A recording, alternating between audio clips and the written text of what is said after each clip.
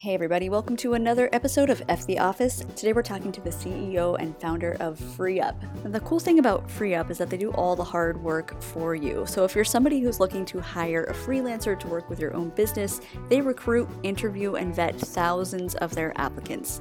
And they only accept the top 1%. So you are sure when you hire somebody that you're getting the cream of the crop.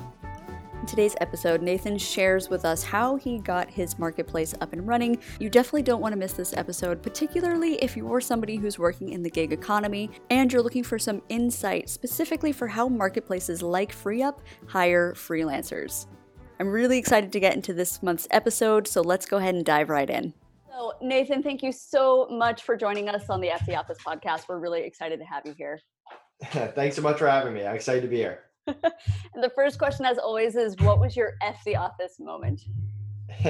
So my parents were both teachers growing up, and I always had the mentality that I was going to grow up and get a real job, get good grades in college, get an internship, lead to a job, work for 40 years, retire. And I rebelled hard.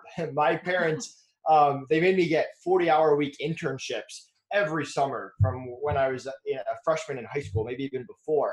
And so while all my friends were out playing, I was inside working 40, 50 hours a week. And it was great. I got real world experience, but I hated every second of it. And I was just watching the clock every day. I couldn't wait to go home. And that's when I knew that if I didn't figure out a way to start my own business, I was going to get sucked into that. It was like, hey, this is what real life is, and I need to find a way to avoid it. So that was my moment, those internships that I couldn't wait to leave.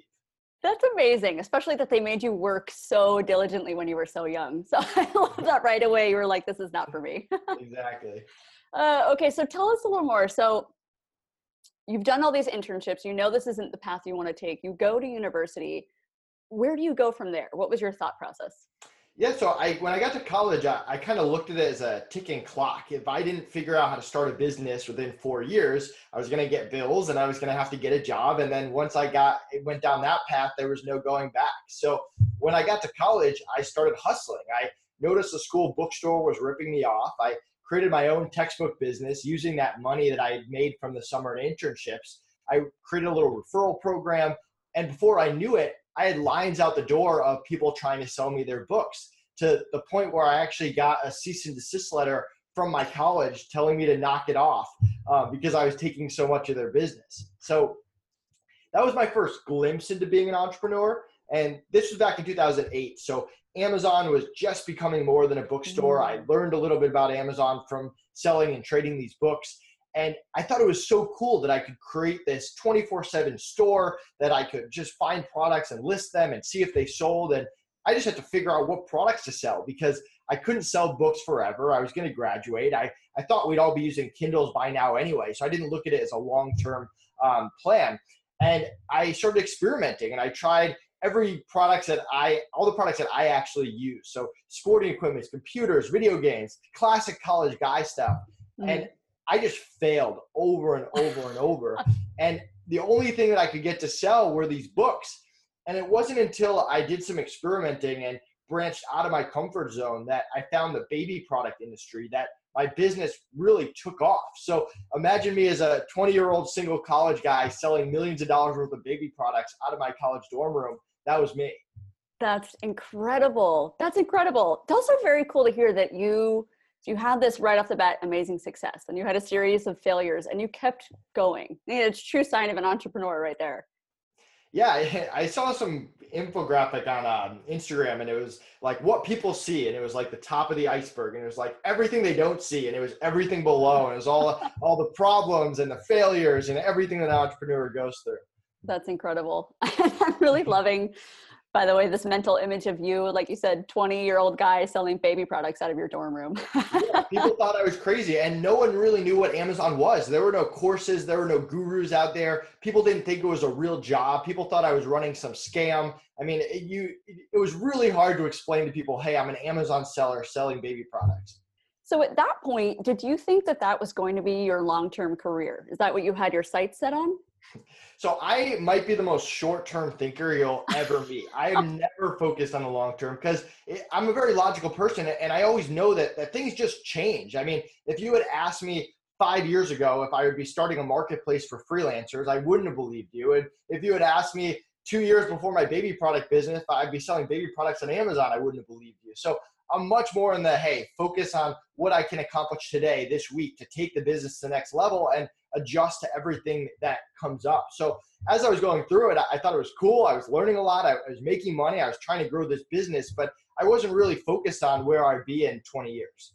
That's actually really refreshing to hear, because all too often with entrepreneurship, we hear people say, stay the course, consistency is best, you have to keep going. But I do feel like if you know you're headed towards failure, or if you're unable to adjust to the marketplace, it's a recipe for disaster. So that's really cool. Yeah, and my business partner, Connor, is the exact opposite. He's always planning for the future. So we complement each other well. But I remember when we were first working together, we would drive each other crazy because he would be talking about 5 years down the line and what our goals. And I'm like, hey, man, we have stuff to do today. Like, can we talk about that? I'm trying to get this stuff done now. And I think from working together and building this relationship, I now look a little bit more in advance, 3 months, 6 months, and he's no longer looking 5 years ahead. He's saying, okay, quarter and end of the year and stuff like that. Perfect relationship, perfect partnership. That's amazing. Okay, so I'm really curious to see then how you made the jump. So you had a profitable business from your dorm room, which is amazing. When I was in college, I could barely get myself out of bed for my classes. And here you are running a multi-million-dollar business. What did your peers think about it? Did they come to you asking for jobs? Some of them, and I hired people, and I had some great hires. I mean, Connor was this kid in my business law class who sent me a message one day looking for a job. I hired him without an interview, and he was one of the best hires I've ever made. And so I'm there thinking, wow, hiring is easy. You post a job or someone messages you, and you hire them, and it works out great. And I proceed to make bad hire after bad hire, and I definitely ruined some friendships. I definitely hired people that I should not have hired, that weren't taking it seriously and thought they could just make a quick buck and have an easy job. But it's all kind of lessons that you go through. And I think one of the biggest lessons I learned is not to hire college kids for important positions. It just didn't work long term. Every once in a while you'd find someone good, but I wasted a lot of time and energy and turnover. But at the same time, no 30-year-old wanted to work for me. No one was taking me seriously as a 21-year-old entrepreneur. So I was kind of stuck. And that's why I moved to the remote hiring world, the Upworks, the Fivers, finding freelancers and virtual assistants, giving me access to people outside of my college town that could actually help my business. And that's really how I went down that path. Yes, that's fantastic. Well, I was wondering where that jump came from. So now at this point in your career, you're interested in remote work. You're hiring some great people. Tell us a little bit more about how you made that jump then to creating your own freelance marketplace. Yeah, so with the Amazon business, the first few years, doubling every year. Wow. Created a big business. And at the same time, all of a sudden the courses and the gurus come out and more competition. So business is moving along, but we're not doubling anymore. We're not really expanding. We're kind of staying the course. In addition, although I was good at selling baby products, not that passionate about selling baby products. So all of a sudden I didn't see myself doing this very longer. It wasn't fun to go to work anymore, but I really enjoyed working with people and hiring people. And I created this really good hiring process just from years of good hires and bad hires and tweaking the system. And talking to other Amazon sellers, other people in the e-commerce community, I realized they had the same issue I had. At the end of the day, we could get the talent, but it just took forever. And we didn't want to wait 3 weeks to find someone. So I had the idea to create my own marketplace, and I kind of did that on the side to start, and people liked it, and the freelancers liked it because we were bringing clients to them, and that started growing rapidly. We did $1 million in the first year. Last year, we did about 5 million. And so that really started to take off. And with the Amazon business and Amazon changing stuff, for me personally, it made a lot of sense to focus on FreeUp and growing my brand and seeing how far I could push that. And so actually I ran my Amazon business through the end of last year. And then Connor and I decided to focus on this while our other business partner stayed with the Amazon business. So that's kind of how that transition happened in the short version. But yeah, I mean, the gig economy is booming right now, and I look at it as a great opportunity to change it in its early stages and really help a lot of business owners. Oh, I love that. Well, I love that your jump was totally organic and it made sense in everything that you've been growing for years. Just it made sense that you'd bring this skill set to FreeUp. But I really love that you said, like, you feel like you're on the ground floor changing it, because it is, the gig economy is only going to get bigger and bigger as time goes on. Exactly. There's no going back. And if you're a business owner out there and you're not taking advantage of the gig economy, you're really missing out. Yeah, preach. As a person who also works in the gig economy, I could not agree more. So, so for all of those who are not familiar with FreeUp at this point, tell us a little more about what it is that you provide, and then I really want to dig into your hiring process because I think that's the most interesting key. I know you guys hire like the 1% of the 1%, so you've got some really top talent.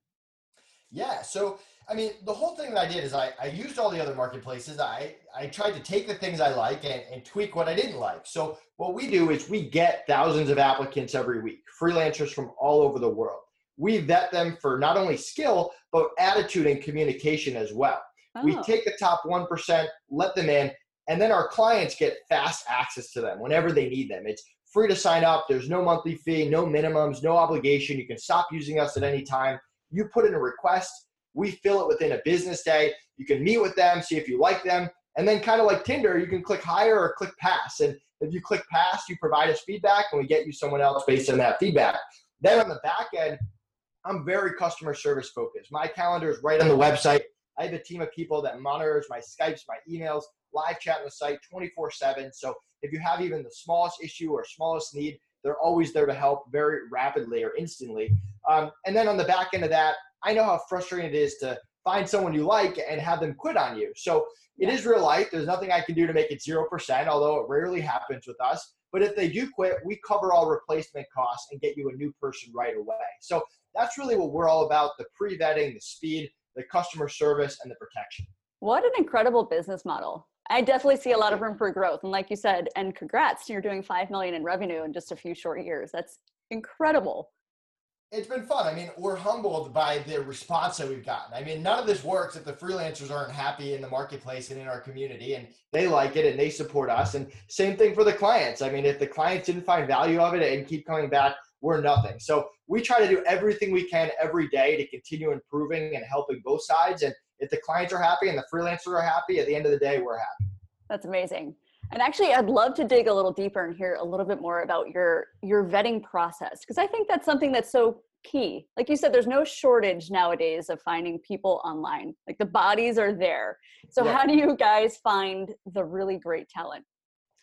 Yeah. So I mentioned skill, attitude, and communication. So we'll start with skill. Skill, we don't care if someone's a 10 out of 10, a 6 out of 10, a 3 out of 10 in terms of skill. Mhm. But what we care about is that they're honest about what they can and cannot do, and that they only take projects that they can do at a high level. We're not a Mm. marketplace to experiment on the clients. So with that, we have skill tests. If they're a graphic designer, we look at their portfolio. If they're an Amazon expert, we have Amazon questions. If they're a developer, we have dev tests that we purchase. So we've slowly been creating these tests that capture people's skill, and we only let people onto the platform that are priced accordingly and that are honest about their skill set from the beginning. Mhm. In terms of attitude, we do one-on-one interviews. We look for people who are passionate about what they do. If I hate bookkeeping as an entrepreneur, and I'm sure you don't like bookkeeping either, no one does. No one does. But if I hire a bookkeeper, they need to love bookkeeping as much as I love being an entrepreneur. Those are the type of people that we look for. People who aren't just in it for the paycheck, people who want to be part of our community, that want to take care of clients, and that don't get aggressive the second that something doesn't go their way, because Mm. things happen in life. So we do one-on-one interviews for those. And then lastly is communication. And I don't care what your attitude is or what your skill set is. If you and I can't communicate at a high level, it's not going to work out. So we have 15 pages of communication best practices that I actually wrote myself based on my own hiring experiences and communication experiences that the freelancers have to memorize and get tested on before they get on the platform. And once they're in, we hold them to all of that. If they take projects that they can't do, they get removed. If they have a bad attitude, they get removed. If they don't communicate at a high level or clients report communication issues, they don't get more clients from us. So that's really the process that we put people through. That's an incredible process. You guys sound like the jack of all trades, but also you have such a fine tune, it's totally refined system. And it's no wonder that your freelancers are so happy. And same with your clients.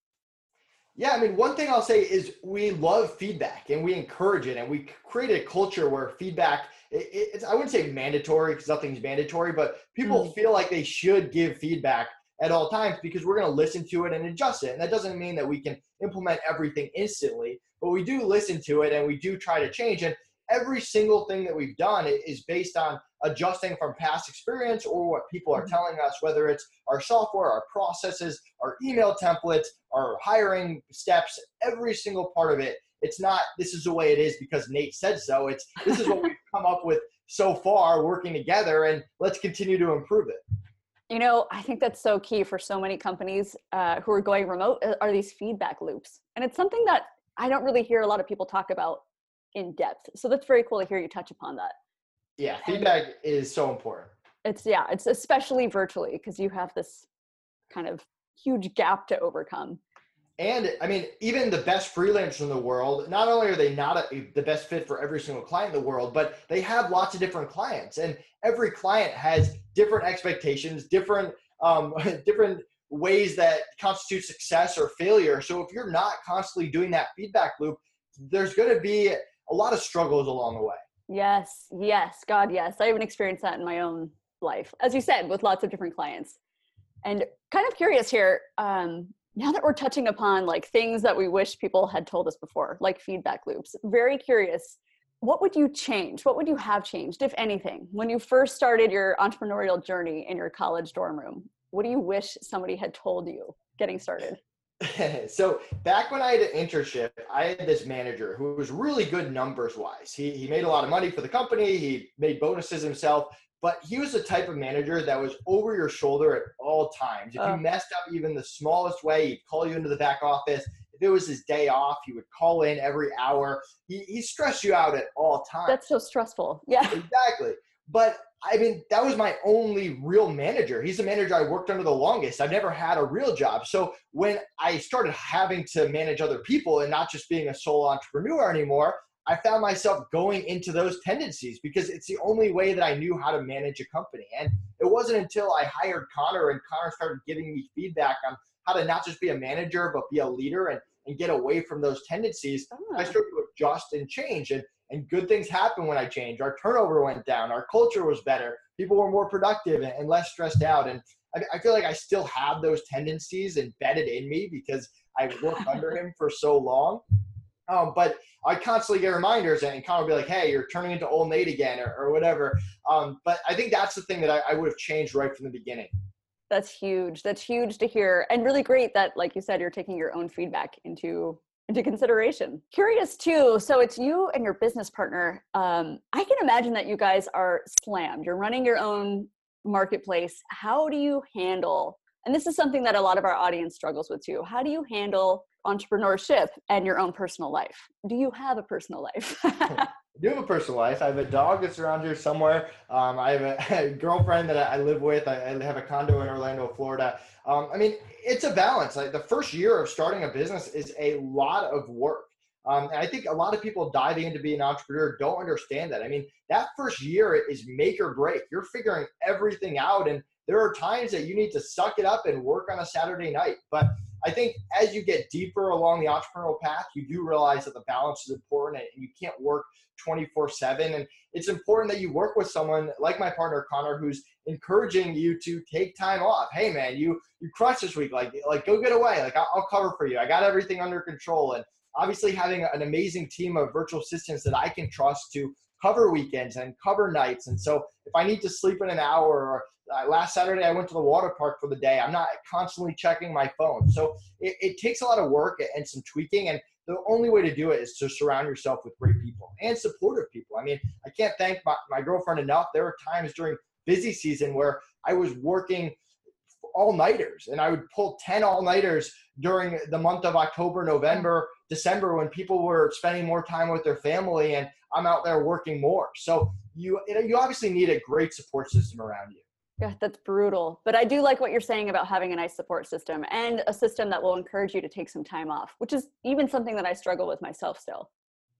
Definitely. And I mean, part of the issue is it's fun. I mean, I enjoy it. If I didn't enjoy it, then I wouldn't be working all the time. So sometimes you do need to just take a break and refresh your brain and you're better for it.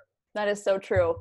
And so tell us, so you work with people remotely. How do you work with your partner? Are you guys in an office together? Does he live in a different city?